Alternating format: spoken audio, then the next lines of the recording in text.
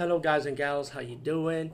Today I'll be talking about an awesome way to start your free podcast, and I mean free, no catch, no gimmicks. It's totally free, easy to edit, easy to record, and easy to promote and monetize your podcast.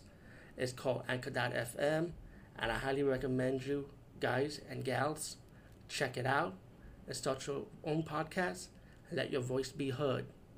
And also, don't forget to listen to Wild Dog Podcast and tell them that I sent you and that you hear it from me. So you get more people to join Anchor.fm. You will not be disappointed because they will also put your podcast in other platforms and then make it very, very much easier for you. Have a great day, everybody. Hey guys and gals, how you doing? Today I'll be talking about a movie called Rootwood. This movie is a screener for the U.S. release for its worldwide U.S. release, which will be released on April 7th. But this movie came out in 2018 for festivals, and in 2019 in the United Kingdom market.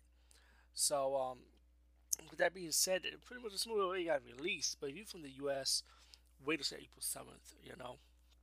Depending on how patient you are. But Rootwood is not really a United Kingdom movie; it's really an American movie, and it's a movie about these podcasters that really want to be famous. They got hired by this woman who deals with like movies, and got an investor with her that's willing to invest for them to go to the woods and find this mysterious legend of this forest ranger who made a deal with the devil, pretty much. And you see that in the credit title of the movie, by the way. So these podcaster and a friend that joined them was just two girls and one guy. Go out in the woods, find out what's going on, and among them they have chemistry with each other. Acting wise, I did like the acting. Even the over the top acting also. Um, as the movie progresses, I mean, we do get the horror elements, but the movie, honestly, it just drags and drags and drags. I feel like the only thing that saved the movie for me was actually Elisa Downing, believe it or not.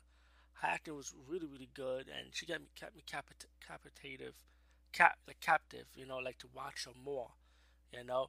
As for the guy who does the camera work and the female friend of Elisa Downing, I like the chemistry between those two, and even all three of them.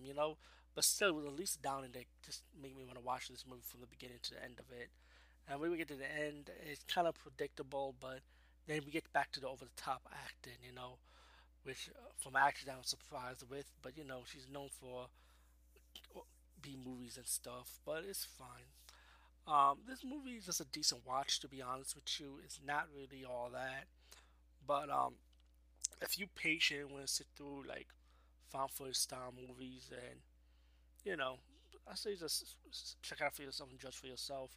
Like I said, the official US release will be on April 7th on video demand, and definitely check it out if you like. Anyway, peace out. See you later, guys and gals.